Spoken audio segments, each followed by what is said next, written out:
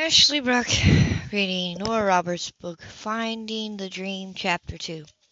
12 years later, when a woman turned 30, Laura supposed it was time for reflection, for taking stock, for not only shuddering because middle age was certainly creeping closer and closer around the blind corner, but for looking back over her accomplishments. She was trying to, but the fact was, when she woke that morning in January on her 13th birthday to gray skies and unrelenting rain, the weather permanently mirrored her mood. She was 30 years old and divorced. She had lost the lion's share of her personal wealth through her own naivety and was struggling mightily to fulfill her responsibility to her family home, raise two daughters alone, hold down two part-time jobs, neither of which she had prepared herself for and still be a Templeton. Crowding the minus side was the failure to holding her marriage together, the personal and somewhat embarrassing fact that she had slept with only one man in her life, would worry that her children were being penalized by her lack, and fear that the house of cards she was rebuilding so carefully would tumble at the first brisk wind. Her life, the unrelenting reality of it, bore little resemblance to the one she had dreamed of. Was it any wonder she wanted to huddle in bed and pull the covers over her head? So she prepared to do what she always did, get up, face the day, and try somehow get through the complicated mess she'd made out of her life. There were people depending on her. Before she could toss the corners aside, there was a soft knock at the door. Anna Sullivan poked her head in first and smiled. "Happy birthday, Miss Laura!" The Templetons' longtime housekeeper stepped inside the room carrying a full loaded breakfast tray accented with a vase of Michaelmas daisies. "Breakfast in bed?" Scrambled to recognize her schedule, which had room for a quick cup of coffee at best. Laura said back, "I feel like a queen. It isn't every day a woman turns 30. Laura attempted a smile. Well, tell me about it. "Now don't you start that nonsense." Brisk and affectionate Anna settled the tray over Laura's lap. She'd seen 30 herself and 40, and Lord help her, she'd just run smack into 50, and because she understood just how those decades affected a woman, she brushed Laura's sigh aside. She had been fretting after this girl as well as her own and Miss Kate besides. For more than 20 years she knew just how to handle them, and went to rekindle the fire in their hearts, not only to chase away the January chill, but to add light and cheer. You're a beautiful young woman with the best of her life ahead of her." "And 30 years of it behind her." Anna methodically pushed the right buttons. "And nothing to show for it but two beautiful children, a thriving business, a lovely home, and family and friends who adore you." Ouch, Laura thought. "I'm feeling sorry for myself." She tried to smile again. "Pathetic and typical. Thank you, Annie. This is lovely." "Drink some coffee." As the fire crackling briskly, Annie poured the coffee herself, then patted Laura's hand. "You know what you need. A day off. A full day just for yourself, to do exactly as you choose." It was a fine fantasy, and one that not so many years before she would have been able to indulge. But now she had the girls ready for school, a morning in her office at Templeton Monterey, and an afternoon at Pretenses, the shop she and Margot and Kate had started together. Then it was a quick dash to take the girls to their dance class, time out to go over the bills and pay them. Then there was housework to oversee, as well as dealing with any and all the myriad problems her daughters might have encountered during the day. She needed to carve out time to check on old Joe, the gardener. She was worried about him, but didn't want him to know it. "You're not listening, Miss Laura." The faintly censored tone. Laura pulled herself back. "I'm sorry. The girls need to get up for school." They're up, as a matter of fact. Pleased with her surprise, Anne walked to the door. The signal, the room filled with people and noises. "Mama!" The girls came first, rushing in to jump on the bed and rattle plates on the tray. 7 and 10, they weren't babies any longer, but she cuddled them just the same. Kayla, the younger, was always ready for a hug, but Allison had been growing distant. Laura knew the extended embrace from her elder daughter was one of the best gifts she would receive that day. "Annie said we could all come and start your birthday off right." Kayla bounced, her smoky gray eyes bright with excitement. "And everybody's here." "So they are," with an arm around each girl. Laura grinned at the crowd. Margot was already passing her 3-month-old son to his grandmother so she could supervise as Josh opened a bottle of champagne. Kate slipped away from her husband to help herself to one of the croissants on Laura's tray. "So how does it feel, champ?" Kate asked with her mouth full. "The big 3-0." "I was feeling lousy until a minute ago." "Mimosa?" She raised a brow at Margot. "You betcha. And no," she said, anticipating Allie. "Straight OJ for you and your sister." It's a special occasion, Allie commented. So you're going to drink your OJ in a champagne flute. With a flourish, she passed juice to the girls. For toast, she added, then hooked an arm through her husband. Right, Josh?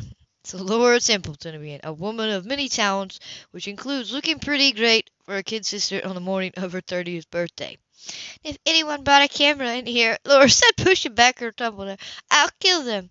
I knew I forgot something. Kate shook her head. Then she, well, let's get to the first gift. Byron? Byron DeWitt, Kate's husband of 6 weeks and the executive director of Templeton, California, stepped forward, touched his glass lightly to Laura's and grinned. Miss Templeton, if I see you anywhere or hotel property before midnight tonight, I'll be forced to pull rank and fire you. But I have to, accounts I have to. Not today, you don't. Consider your office closed. Somehow, conventions and special events will have to limp along without you for 24 hours. I appreciate the thought, Byron, but... All right, he said. If you insist on going over my head, Mr. Templeton. Enjoying himself, Josh joined ranks with Byron. As Executive Vice President Templeton, I'm ordering you to take the day off, and if you've got some idea about going over my head, I've already talked to Mom and Dad. They'll be calling you later. Fine. When she discovered she was getting ready to pout, she shrugged and said, It'll give me a chance to... Nope. Reading Laura as well, Kate shook her head. You're not setting foot in the shop today. Oh, come on. This is just silly. I can't... Lie in bed, Margaret Tanner. Walk the cliffs. Read a book. Get a facial. Over the seat, she grabs Laura's foot, waggled it. Pick up a sailor, and remember the girl she... Got for sale. Mrs. Williamson is planning an elaborate birthday feast for you tonight, to which we have all invited ourselves. At that time, if you've been a good girl, you'll get the rest of your presents. I have something for you, Mama. I had something, and so does Allie. Annie helped us pick them out. You have to be good so you can open them tonight. Outnumbered, Laura took a competitive sip of her mimosa. All right, I'll be lazy, and if I do something foolish, it'll be your fault, all of you. Always willing to take the credit. Margaret took JT back as he began to fuss. He's wet, she discovered, and laughing handed him to his father. And it's your turn, Josh. We'll be back at 7 sharp. Oh, and if you decide on the sailor, I want to hear every detail. Gotta go, Kate and I. See you tonight. They went out as quickly as noisily as they had come in, leaving Laura alone with a bottle of champagne and a cooling breakfast.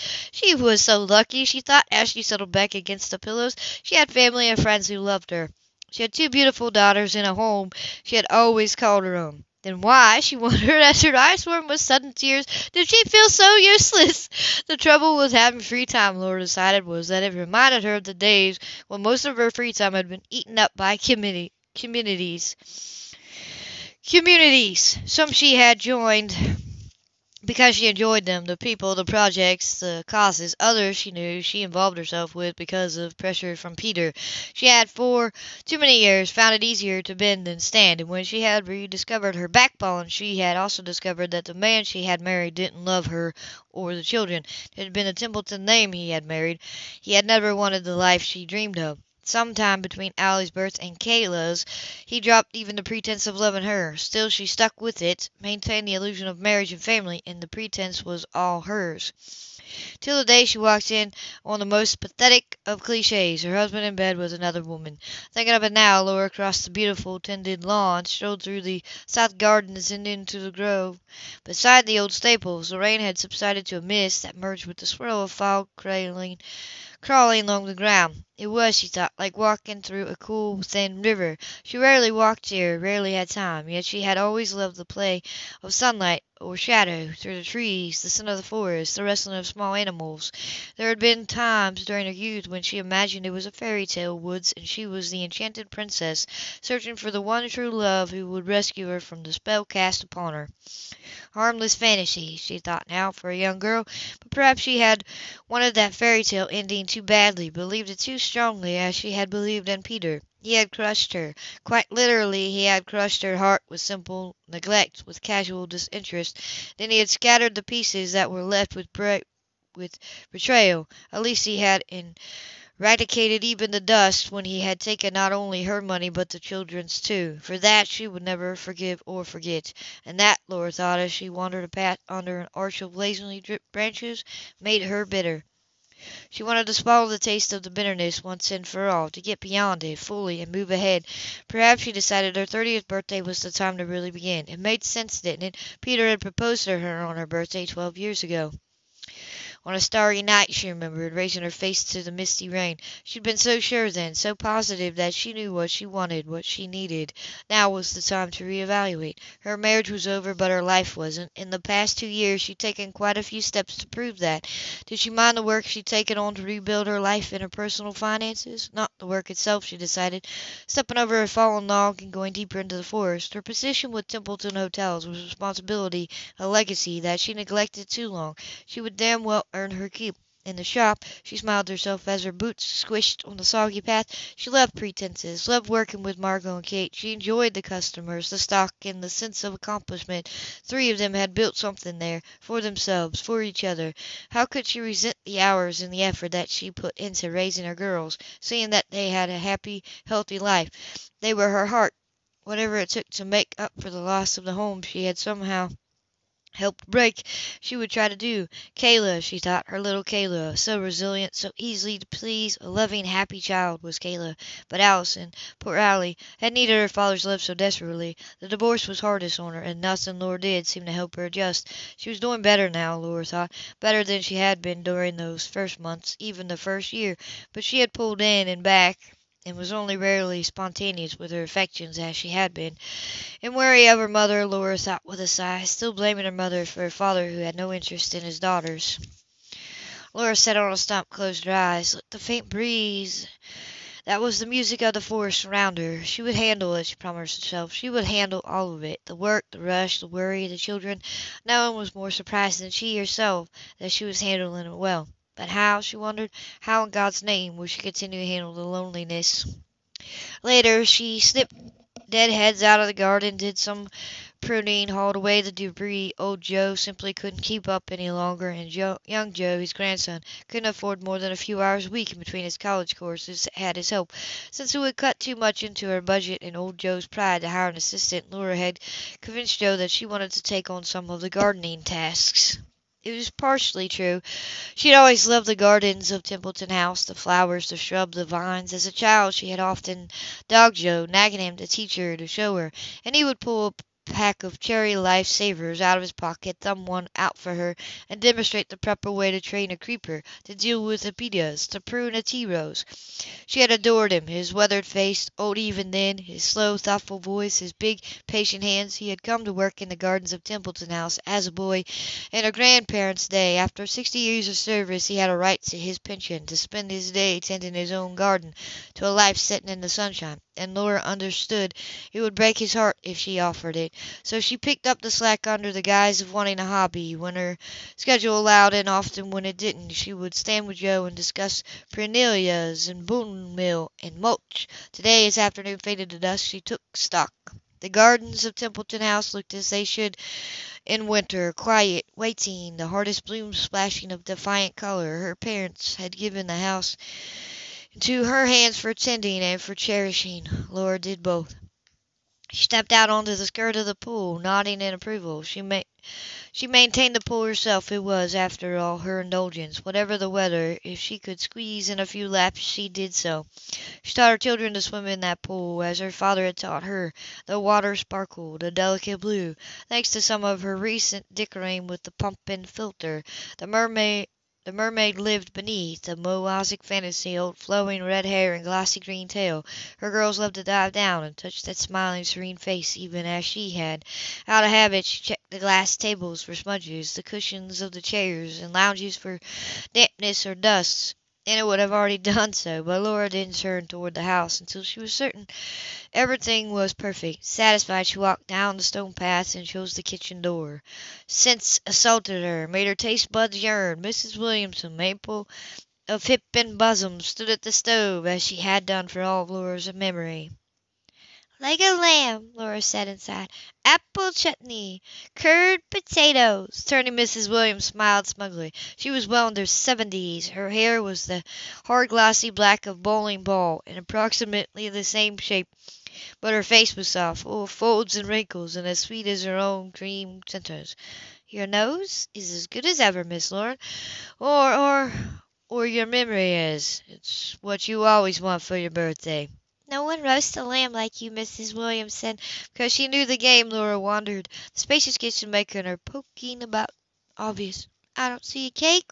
Maybe I forgot to bake one. Laura expressed the expectation to me. Oh, Mrs. Williamson. And maybe I didn't. She chuckled, gestured with her wooden spoon. Now off you go. I can't have you around pester me while I'm cooking. Get yourself cleaned up. You're carrying garden dirt. Yes, ma'am. The kitchen door Laura turned back.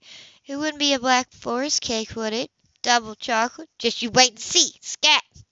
Laura waited until she was well down the hallway before she chuckled. It would be a Black Forest cake. Mrs. Williamson might be a tad forgettable these days, and her hearing wasn't what it had been, but vital matters such as Laura's traditional birthday meal would be remembered in every detail. She hummed to herself as she climbed the stairs to bathe and change for dinner. Her mood had lifted, but it plummeted quickly when she heard the sounds of a sibling argument in full swing. Because you're stupid, that's why.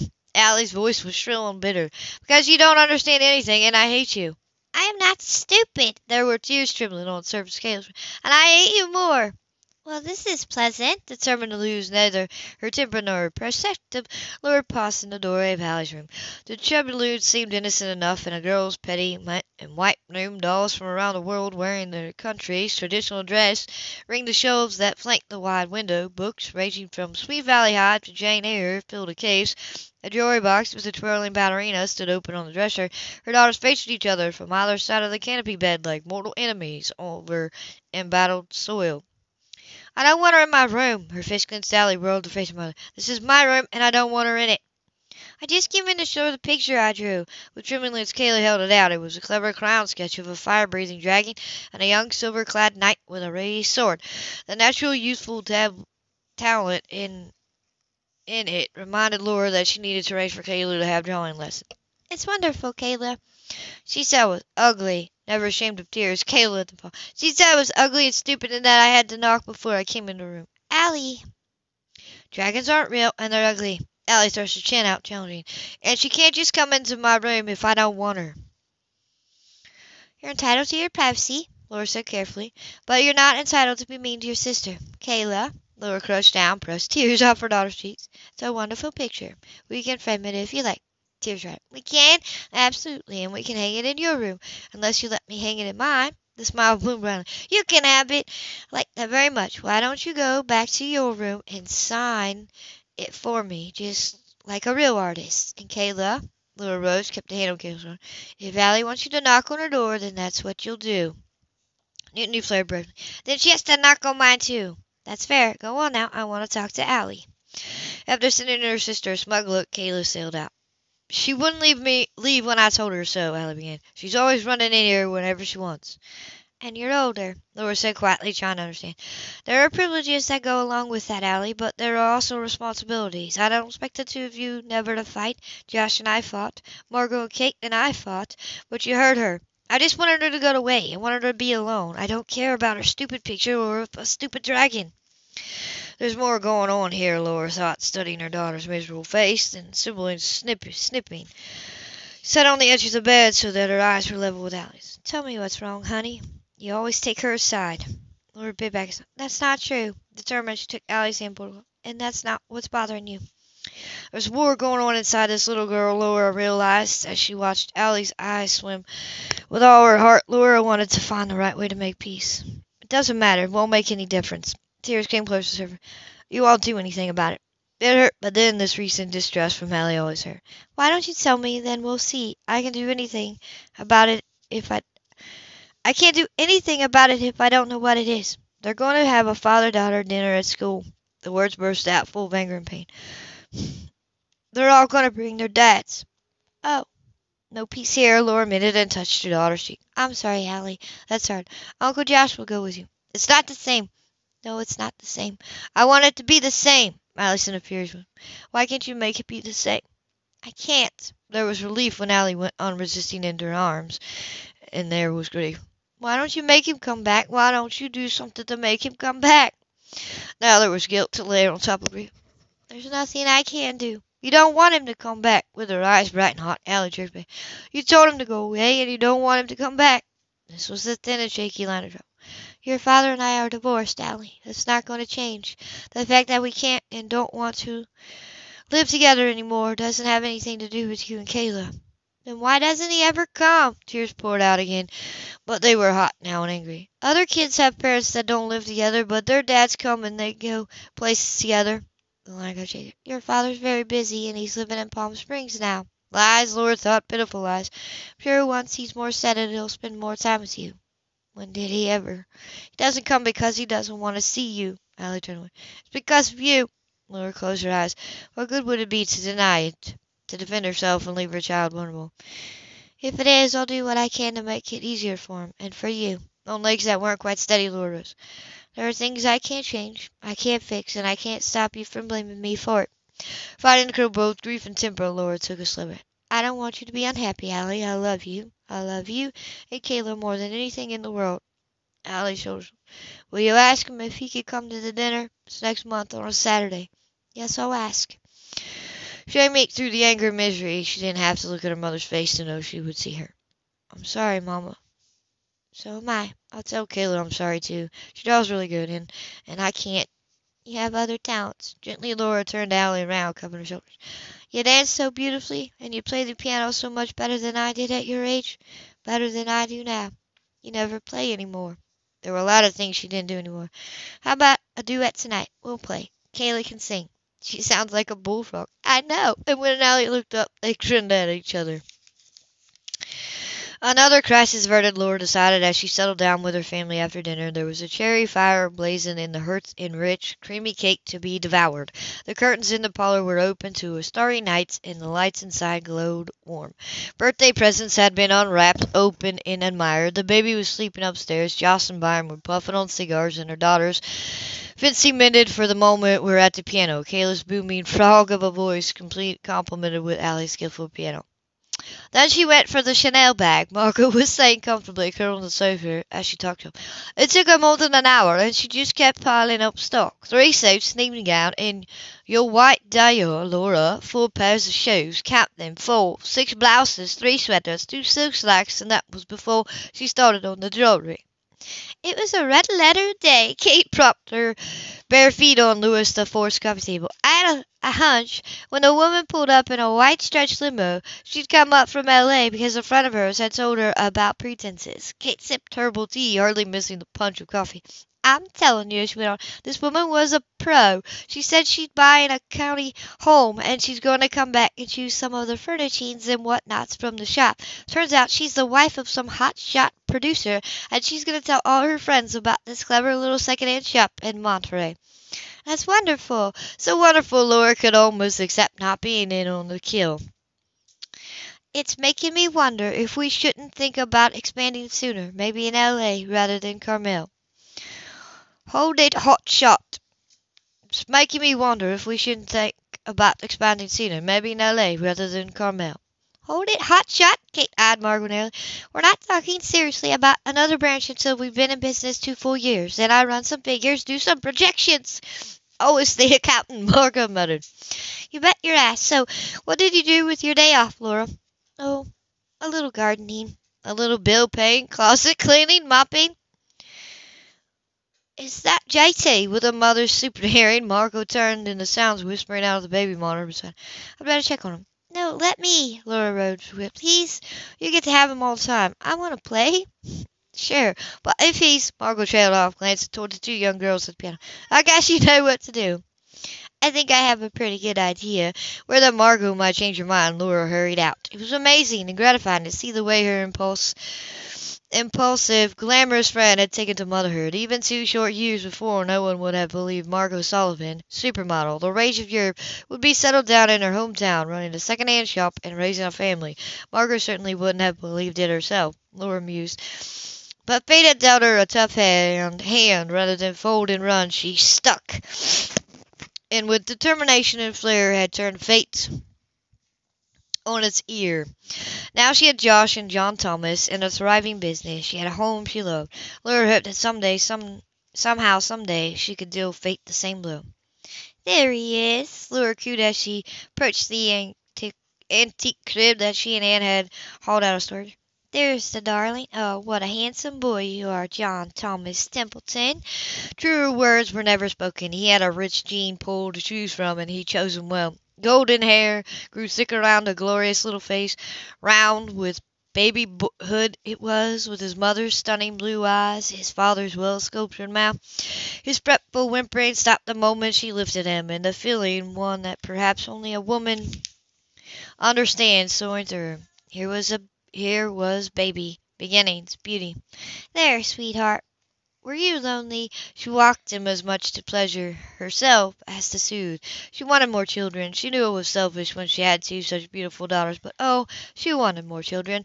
Now she had a nephew to spoil, and she intended to do so lavishly. Kate and Byron would have children, Laura mused as she laid JT on the changing table. There would be more babies to cuddle. She changed him, powdered him, tickled him to make him giggle and kick his feet. He grinned at her, wrapped a fist around a curl and tugged. Laura went with the pull to nuzzle his neck. Bring back memories, Josh asked as he stepped inside the nursery. Does it ever? When Eddie and I were put in this room together for his visits, we wallowed in memories. She lifted JT high over her head where he could gurgle in delight. Both my babies slept in that crib. So did you and I. He ran a hand over the curved rungs before moving to his son. Josh's fingers itched to hold him, but he held back, allowing Lauren to cuddle the baby. Everyone who's been there says it, but I can't stop myself. The years go. Everyone who's been there says it, but I can't stop myself. The years go fast, Josh. Treasure every second of it. You did, he touched her. You are and have been the most incredible mother. I've admired you for that. You're gonna make me sloppy, she murmured, and buried her face in the sweet curve of JT's neck. I figured you and I had the best possible examples to follow. We've been lucky, Laura, to have people like Mom and Dad for parents. Don't I know it? I know they're in the middle of negotiating the construction of the new hotel in Beamy, but they called today just to wish me happy birthday. Dad told the story of how he drove Mom through the worst winter storm in the history of Central California when she went into labor with you. Of course, she lifted her head and grinned. He loves telling that story. Rain, floods, mudslides, lightning, all but an appearance of the angel of doom and the 7 plagues of Egypt. But I got her there. Josh cut his mother with 45 minutes to spare. He stroked his son's hair. Not everybody's as lucky. Do you remember Michael Fury? Images of a dark, dangerous man with hot eyes. Who couldn't forget Michael Fury? Yes, he used to hang around with them and look for girls in trouble. He went into the Merchant Marines or something. He went into a lot of things. There were some problems at home, an unpleasant divorce. Well, 2 actually. His mother got married for the 3rd time when he was about 25. This one seems to have stuck anyway. He came back to the area a few weeks ago. Oh, really? I didn't know. You and Michael never ran in the same circles, Josh said dryly. The thing is, he took over the old place where he grew up. His mother and stepfather relocated in Boca, and he bought the property from there. He's raising horses now. Horses? Not terribly interested. She began to walk the baby again. Josh would get to his point eventually. She knew sometimes he was such a lawyer, caging the meaning with words. The storms we had a couple weeks ago. Oh, bad ones, she remembered. Almost as bad as the fateful night of Laura Templeton's birth. Yeah, more mudslides. One of them destroyed Michael's place. Oh, I'm sorry. She stopped walking into it. I'm really sorry. Was he hurt? No. He managed to get himself and his stock out. But the house is a loss. It's going to take some time to rebuild, and if that's what he wants to do. Meanwhile, he'll need temporary lodgings for himself and his horses, something he could rent, for the short term. And I was thinking the stables in the groom's apartment above them aren't being used. Alarm came first. Josh, just hear me out. I know Mom and Dad were always a little, wary of him, to say the least. He's an old friend, Josh returned, and a good one. He's also handy. No one's done any maintenance or repairs on that building in years. Not since, he broke up, clears up. Not since I sold off the horses, Lord finished, because Peter didn't care for them, or the amount of time I put in with them. The point is, the building should be looked after. Right now, it's just sitting there empty. You could use the rent since you refuse to dip into Temple Capital and run this place. I'm not going over that ground again. Fine. He recognized the scent in her mouth and didn't bother. The rent from a building you're not using would help you out, right? Yes, but, yelled Pan, he would cut through the logic and practicalities first. You could use someone around here in the short term to do some heavy work to put the stables back in shape. That's something you simply can't do yourself. That's true, but now Josh thought for the clincher, and I have an old friend whose home has been washed out from under him. I'd consider it a personal favor. Low blow, she muttered. They're always the most effective. No need scored. Gave her hair a quick affectionate tug. Look, it should work out for everyone, but give it a couple of weeks. If it's not working, I'll find an alternative.